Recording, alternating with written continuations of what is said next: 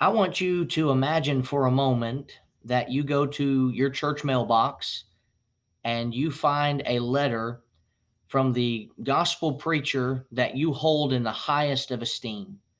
And I want you to imagine opening up that letter and reading what that gospel preacher believes your congregation needs to know in order to do what is pleasing and acceptable to God, in order to be a better picture of his son and the church that he bought and paid for, Jesus Christ, that is.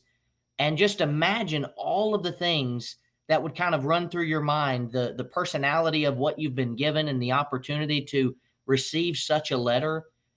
And then I want you to stop for a moment and think about getting a letter from Jesus. I have many gospel preachers that I know and love, many of them here at the Memphis School of Preaching that trained me, that taught me in the way of Bible learning. And yet I can't tell you how much more of a special letter it would become if it was from Jesus. And we find that to be the case for the church at Ephesus. If you'll go with me to Revelation chapter 2, we're going to begin in verse 1 and go through verse 7. And we're going to study about a church in Ephesus that was absolutely on the brink of destruction. And if they didn't change, if they didn't get their life right, if they didn't turn back and start doing what they were supposed to be doing, they would 100% have their candlestick removed. And so as we look to the church at Ephesus this evening together, I want to first talk about in the first point, knowledge of works. Knowledge of works. You know, Jesus knew this church at Ephesus for what they had done. For what they had done. They could not bear those that were evil. Look with me at Revelation 2 and verses 1 and 2. The Bible says, "To the angel of the church of Ephesus write, These things says he who holds the 7 stars in his right hand, who walks in the midst of the 7 golden lampstands. I know your works." Stop right there and just stop and really think about this for a second. Jesus knew Ephesus. He knew who they were. He knew their works. He knew what they were involved in. He knew the ins and outs of all of the things that they were trying to accomplish as a church. And that is not just true for Ephesus. That is true for any member in any congregation. God knows what we're involved in doing. God knows what we're trying to do more of. God knows what we're doing a little bit less in, that we are lacking in, so to speak. And we are trying to stop for a moment with Ephesus and think about those first 4 words. I know your works. And what a powerful statement that is. But not only did Jesus know their works, he knew their labor, their patience, that they couldn't bear those who were evil, that they've tested those who say they are apostles and are not, and found them to be liars. You know, we're told in the book of Titus, chapter 1, and verses 9 through 16, that elders, one of the specific qualifications for an elder is that he has a responsibility to look out for the needs of the flock in protecting them from wolves in sheep's clothing. And we're told that there are these individuals in verse 11 of Titus chapter 1 whose mouths must be stopped, who subvert whole households, who teach things that they ought not to teach. And they have all of these problems. And it goes down to verse 16 and it says this. What do we do with them? What do we know about them? They profess to know God, but in works they deny him. Ephesus is not the church, apparently, that could profess to know God, but in works they were lacking.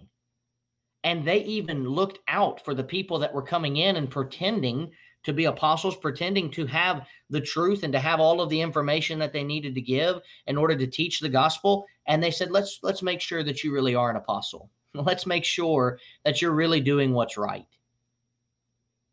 Think about this. How many churches do you know of, perhaps, that have stopped doing that? I know the last almost 2 years have been incredibly rough. And for a lot of churches, it might seem like such an immense struggle just to keep the doors open. But we cannot start to compromise on doctrine simply for numbers. Simply for numbers. You and I have a responsibility. The elders especially have a responsibility to look those out that are professing to be one thing, but in works are another. But not only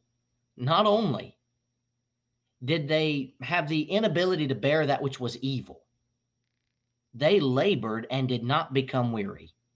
Look at verse 3. You have persevered and have patience, and have labored for my name's sake and have not become weary. You want to talk about being tired. I'm in the process of packing up a house right now.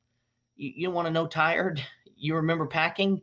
You remember looking at stuff and realizing we didn't need that the day we bought it. We're not going to need it the day we pack it. And so the best place to put it is in a garbage can, but then you start to think about maybe a sentimental value that it has to you, and you convince yourself to possibly keep it. I'm blessed to say that my wife and I have done a pretty good job so far of just saying, nope, don't need it. Throw it in the trash can. We can just get another one if we have to have that down the road. But right now, we don't need that. But the idea of purging and laboring constantly is an exhausting task. It's not just something that you wake up in the morning and you feel refreshed after you've been packing boxes all night. You're tired. And you just kind of sit down in your chair or your couch or whatever it may be, and you desire a respite. You desire an opportunity to say, I don't have anything else to prepare for. But they labored and they did not become weary. They labored and they continually felt strong enough to keep moving forward and to keep going. Jesus called their labors in a very specific way. We mentioned this a moment ago, that they tested those that they did not believe to be an apostle. And I don't want to sugarcoat this. This took guts. How many churches do you think out there maybe are concerned with the contribution, and in some cases have at times in the history years that have gone by have decided to not preach on certain subjects, to not require certain things to be done that the biblical account requires, simply to keep a check going into a plate once a week? For us to call out somebody is to risk more than just them leaving. How many times has a church split? How many times has a church split because of problems like that? How many times has a church split because the eldership decided we're not going to make a big deal about this situation, and people left because they said, we can't stomach it? Or how many times has it split because an eldership has stood firm and fast and said, you know what? This is wrong. We're not going to do it. And some people say basically, well, I'll take my ball and I'll play elsewhere. I'll go somewhere else. Okay. Ephesus had to have guts to look at these apostles that were professing to be such and say, yeah, we're going to test that out.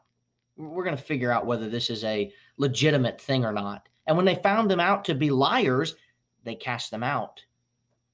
And these are the same things that are told of elders, but of course, members are not exempt from looking for a wolf. Look, I'm not a shepherd.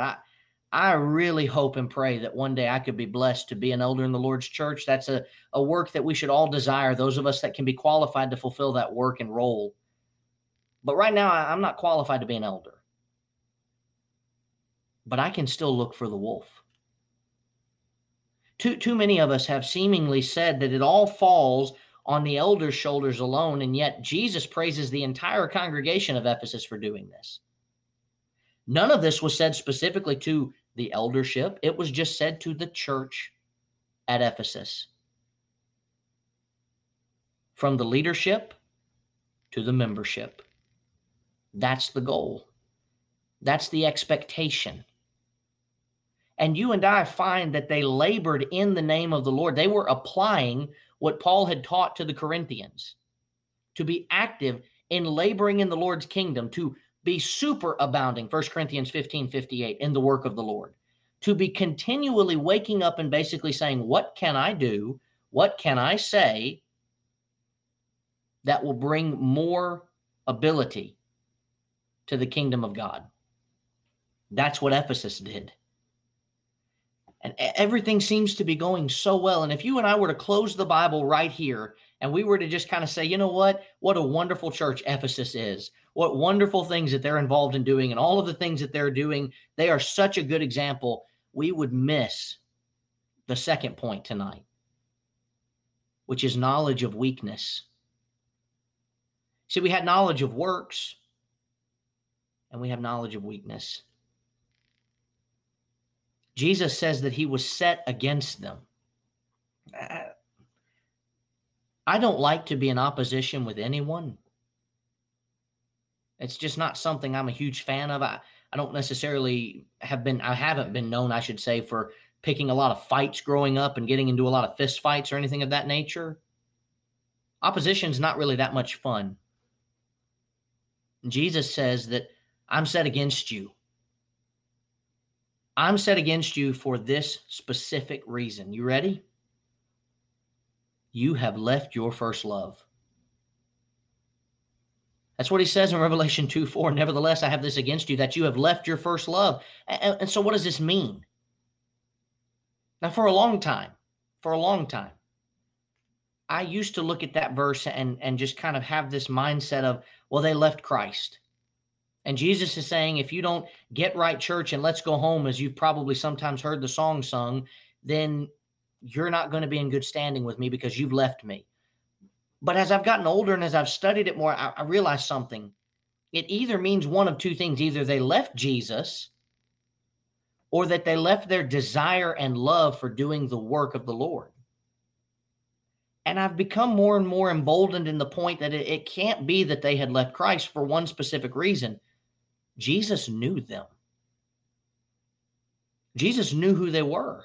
We're told in Isaiah 59:1 and 2 that those that are in sin have been separated from the Lord. That process is still true because we're told on the day of judgment, we're going to be looked at by the Lord, and we're going to have either well done, good and faithful servant, or if you'll allow the paraphrase, I don't know who you are. And those people, Matthew 7:21 through 23, are going to cry out and say, we've done many wonderful works in your name.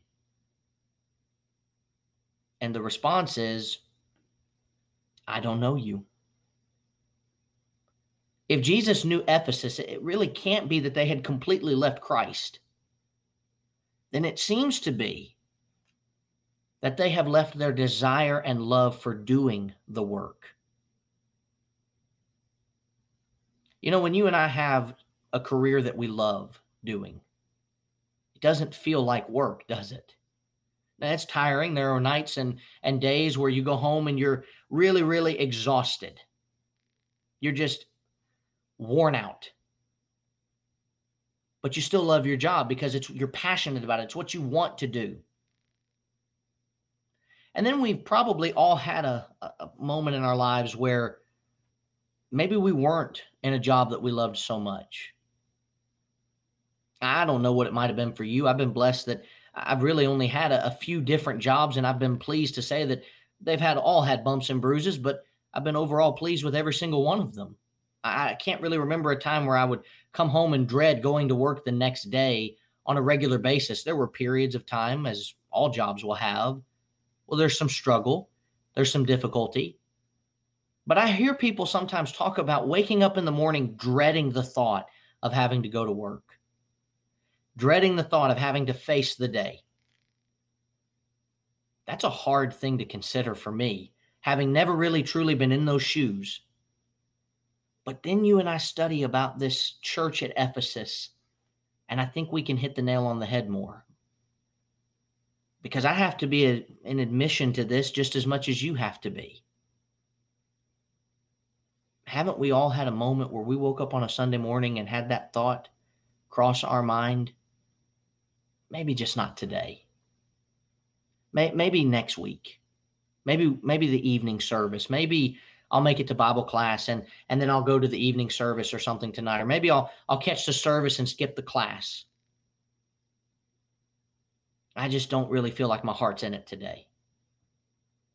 And maybe it's not a problem for you on Sundays, but Wednesdays, middle of the week, you're exhausted, you're tired from work, you've got all of these things happening in your life and you're trying to deal with them. And you think, I don't know how I'm going to make it through church tonight.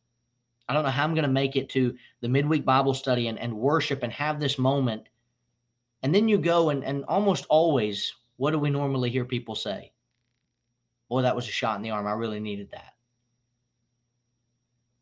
I don't know the exact reason for Ephesus seemingly falling out of love for the work that they were to do,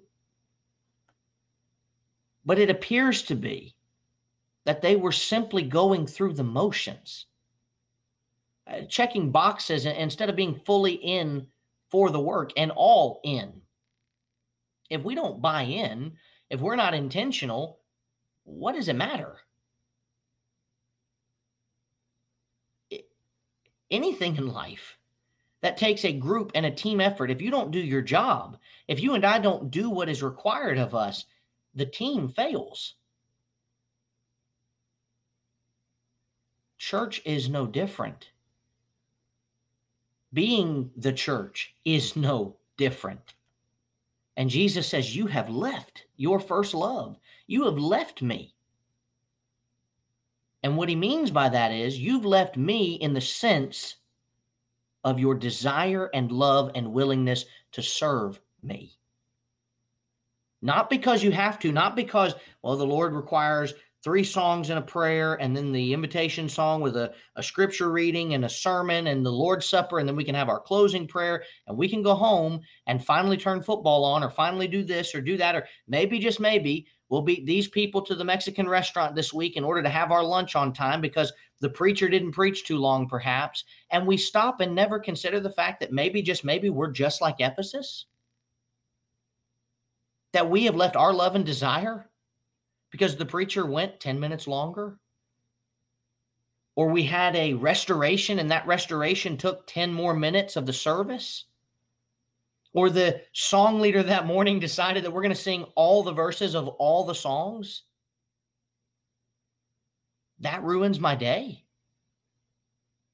That means that my rest of the day is just completely out the window and ruined. If we're not careful, we find ourselves in the same shoes as Ephesus, going to church, sitting down in a building, but not being the church. And Jesus gave them the only solution that would strengthen them. He says that they had fallen and needed to do the first works. Go back to the beginning. Go back to the very beginning. He says, Revelation 2:5, remember therefore where you have fallen from, repent and do the first works, or else I'll come to you quickly, and I'm going to remove your lampstand from its place unless you repent. They needed to do more than just be set against those that Jesus hates. He says, this you do have, verse 6, you hate the deeds of the Nicolaitans, which I also hate. Go back to the beginning. I am a typical man's man, I guess you could say, when it comes to putting together furniture. Oftentimes, I open up the box, I get the furniture out, I try to do my job of putting it together, and then I realize that doesn't look like it goes there. And I think, I'm going to have to do it, aren't I? I'm going to have to go get the manual. And I cannot tell you how many times that I have put together a desk or a bookshelf or something that requires a lot of screws or nails, and I open up the informational packet that I should have started with, and I have to take the whole thing apart and go back to the very beginning in order to put it in the right place. And nothing hurts more, nothing hurts your pride more than when you finished and you look at it and that little part of the wood that's supposed to face the back is facing the front. And the painted section is facing the back. I got to take that whole thing apart now just to fix that one thing. And yet, if I want the furniture to look like it looks on the picture, like I wanted it to look in my house or my room or wherever I might be, I have to go back to the start, read the directions, and figure out what needed to be done that I messed up and fix it. That's what Jesus is telling them to do. I get it. You're already in it. You're already doing the work. You're going through the motions, but it's not enough. Go back. Start over. Fix it. And we find that Jesus then gives encouragement to those that overcome. He says, look, you need to overcome the world, first of all. Revelation 2:7, he who has ears, and let him hear what the Spirit says to the churches. To him who overcomes, I will give to eat from the tree of life, which is in the midst of the paradise of God. The path to eternal life is truly so simple. It's truly so simple. So why do so many of us miss it? Why do so many of us choose to go about it with our own directions, with our own problems, and just feel like we're going to figure it out somehow instead of trusting the God that made life and made the universe that's around us and knows every part of it and how it works?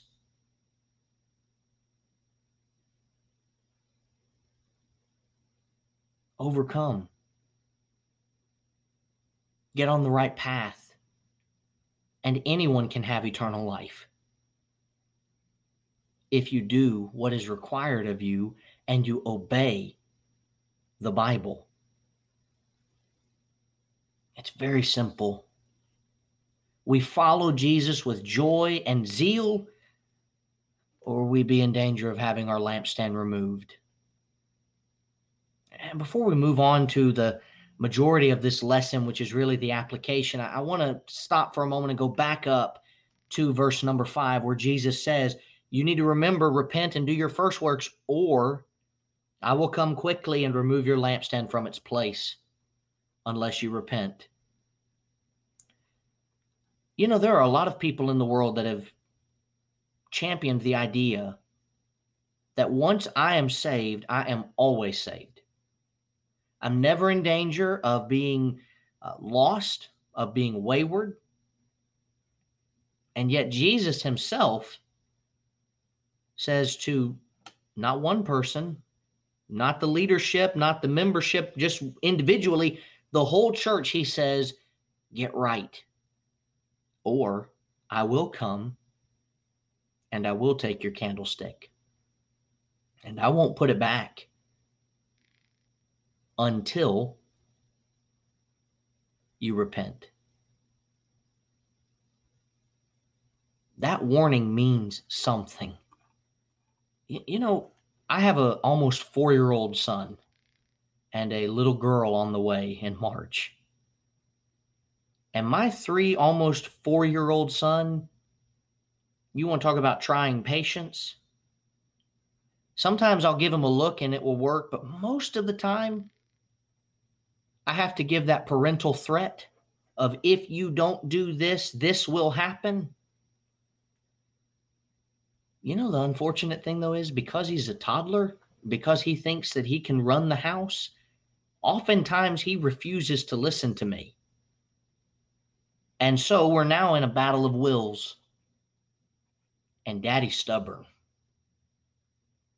And I have to prove to him that I'm in charge, that it's my house, that he's the child, I'm the father. And you will listen, you will obey, or you will be punished with what I promised.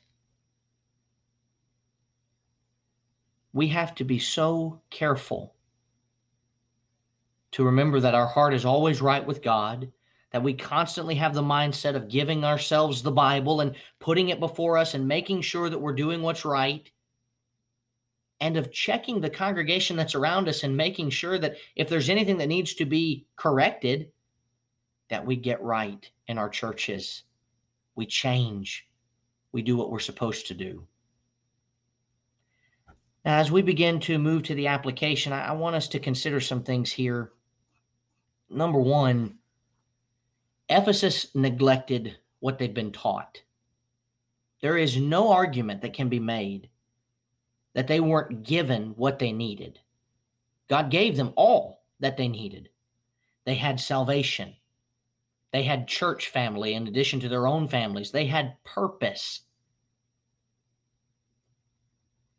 And how many people throw all that away for a cheap thrill? Oftentimes when we talk about cheap thrills, we immediately go to alcohol or to drugs or to, cheating on one's spouse and being involved in these extramarital affairs or whatever it might be. But, a cheap thrill can simply be serving self instead of serving God. Because it pleases you for a while. And then what? What do we do then? Oh, yes, for a while you are 100% your own God. You can do whatever you want. There is nothing to worry about. But then what do you do? Because eventually you're going to die. I'm going to die. And then what do we do? A cheap thrill is anything that keeps me from heaven because it's not lasting. And Ephesus had all that they could have ever needed. They'd been properly equipped and they still left. Even being rich with all that God had done for them, they still decided, you know what? It's not for me. It's not for me. I'll do something different. For too many people, God's grace and sacrifices and what he has done will never be enough. There's always more. You might remember the old story, and there's been so many different iterations of it, so forgive me if I kind of cross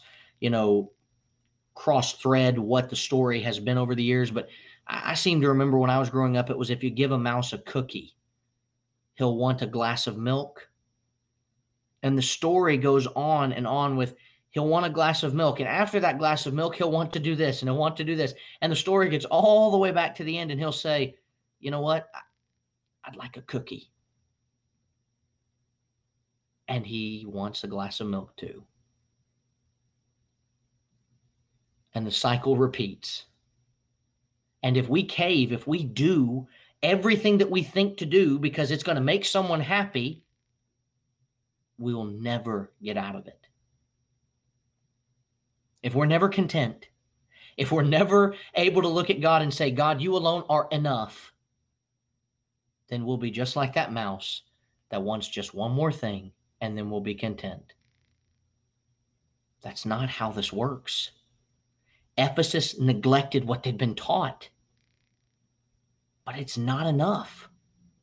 It's not enough to go through the motions.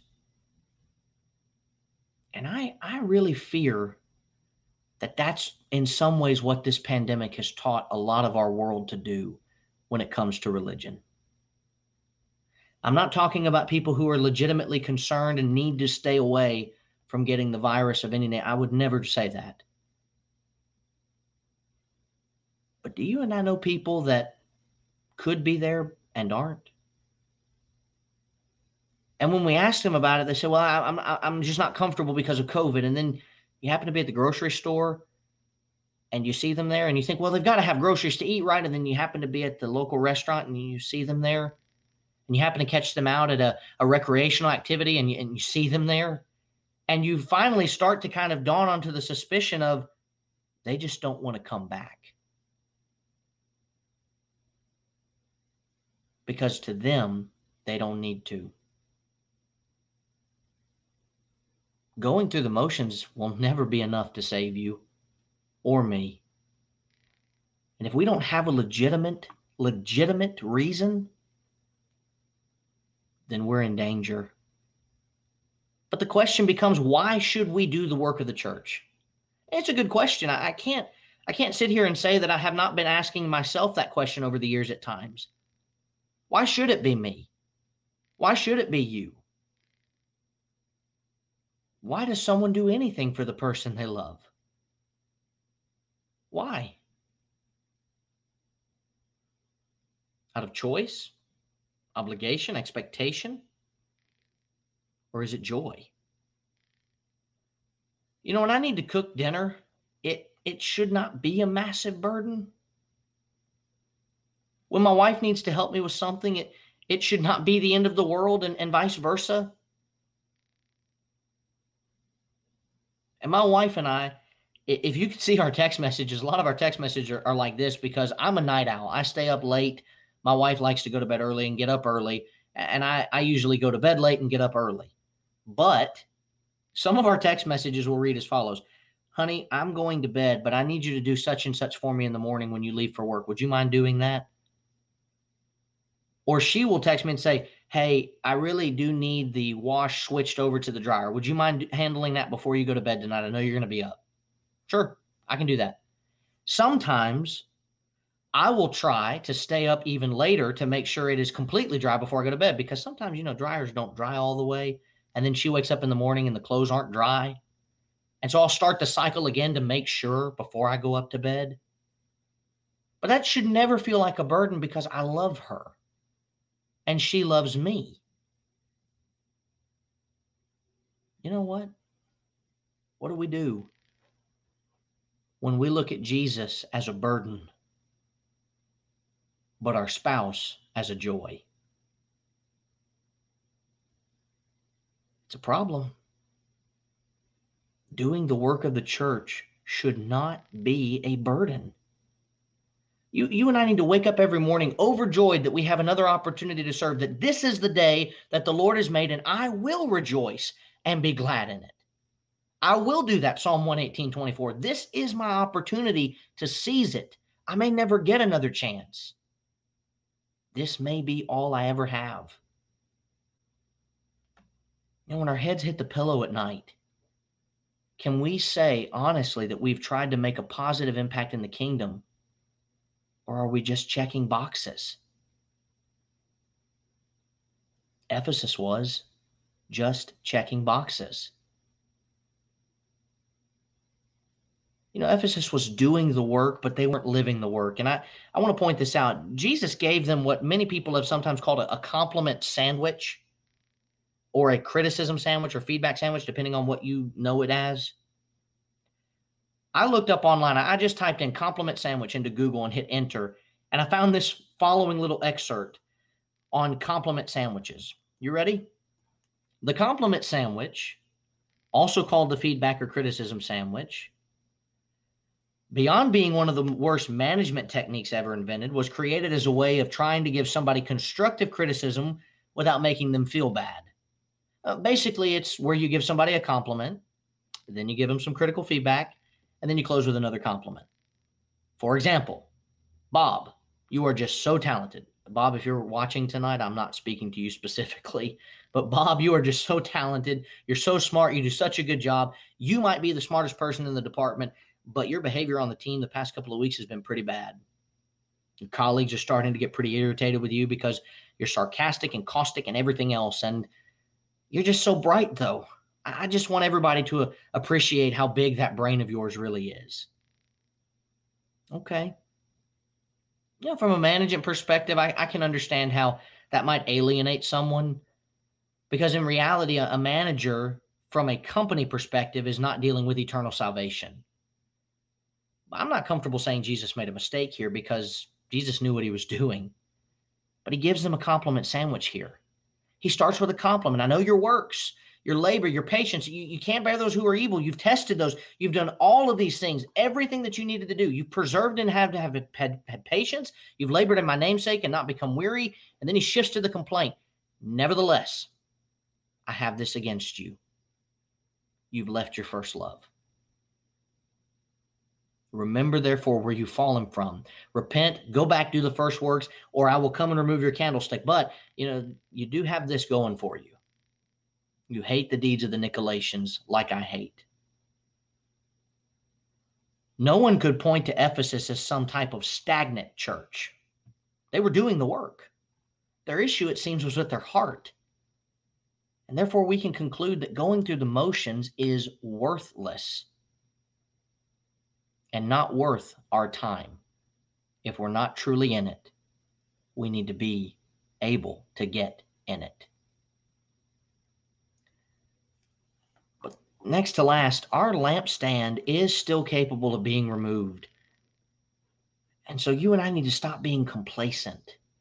I don't know if you're being complacent or not, but I just need to make sure that we all know this, because that word complacent, it means to show smug or uncritical satisfactions with oneself or one's achievements.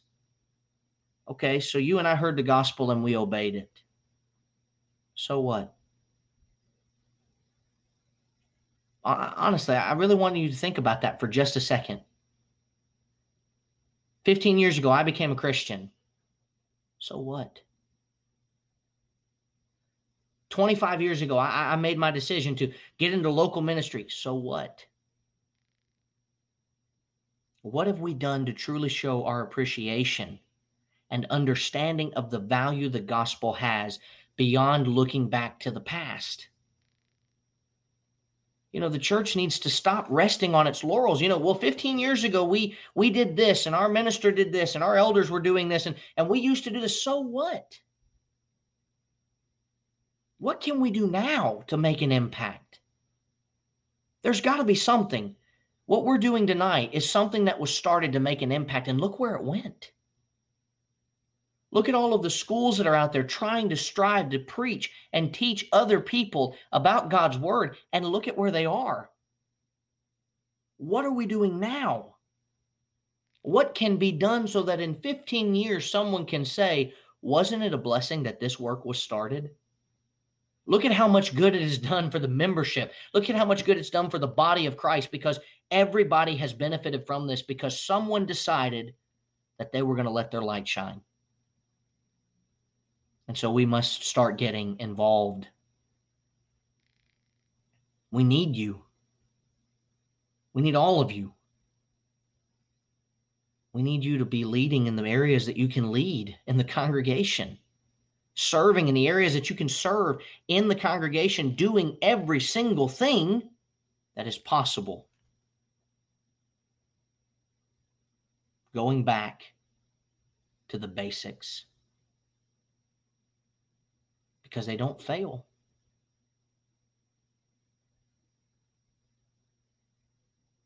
We need to be imitators of Paul as he imitates Christ. And finally, tonight, our lampstand is still capable of being restored. Maybe you're an individual that has been going through the motions more. The blessing of God is that he didn't say that Ephesus was definitely going to be removed no matter what. He didn't say to Ephesus, now, it doesn't really matter what you do. Once I remove you, that's it. No. God doesn't want us to be lost. He gave Ephesus a chance to change, and he'll give us a chance to change too. He's willing to bring us back. There is not a time in history where man has repented and God has neglected him. It's not happened. Every time asked and answered prayers are offered. Every time prayers are asked, they're answered, I should say. And God is willing and able to forgive. A faithful God, full of mercy. We can't kid ourselves into thinking that God's going to just overlook our sins simply because he loves us. He loved Ephesus. And I wish that I could say, by way of true closing here, I wish that I could say that Ephesus got the memo and they changed, but history says another story. Ephesus is gone. They didn't change. And it appears that their lampstand was removed. Now what? The congregations where you and I meet, where we worship, where we labor, we are no different than Ephesus, in that if we are not doing the work with the joy and zeal that is required, we will have our candlestick removed. And we're also not different from Ephesus in the wonderful blessing that our lampstand can be restored. I'll close with this statement. The most beautiful thought about heaven is also the most horrible thought about hell. It's never at capacity. There's always room for more people. So what are we doing to determine to go to the place that God wants us to be instead of where Satan wants us? God bless you, and thank you so much for giving me your attention tonight.